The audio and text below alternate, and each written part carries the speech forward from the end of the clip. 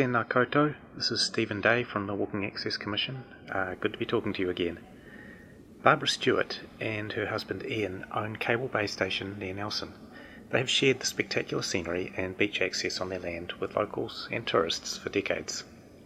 We've had a walkway for over 30 years. My husband and father-in-law were the ones who were first approached by the Walking Access Commission, and they were, pretty chuffed, that our walkway had been selected.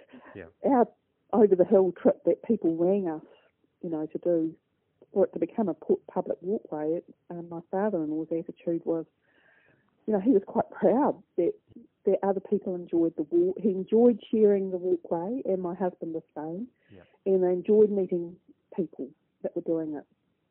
Fred and his mother Tess were keepers of the history of the old Cable Bay Station.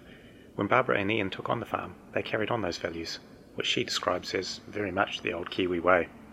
After about 20 years, we were looking at environmental impacts, etc., that we're still faced with today. And at that time, we dropped 1,000 stock units and planted trees, pine trees. Yeah. And of course, this gave us less income on an annual basis because it was a long-term investment. Yeah.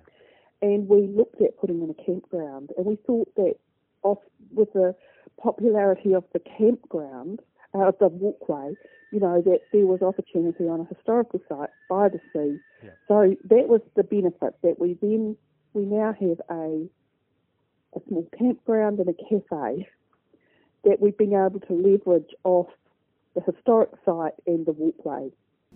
The Stewarts have a long and warm relationship with the Department of Conservation.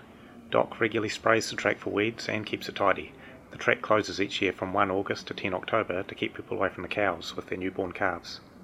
The Stewarts and Doc collaborate on safety too, such as last summer during the Nelson fires, when they closed the track to keep people and the track safe. Nelson couldn't cope with any more fires. Barbara says farmers should look at the opportunities that could come from having public access.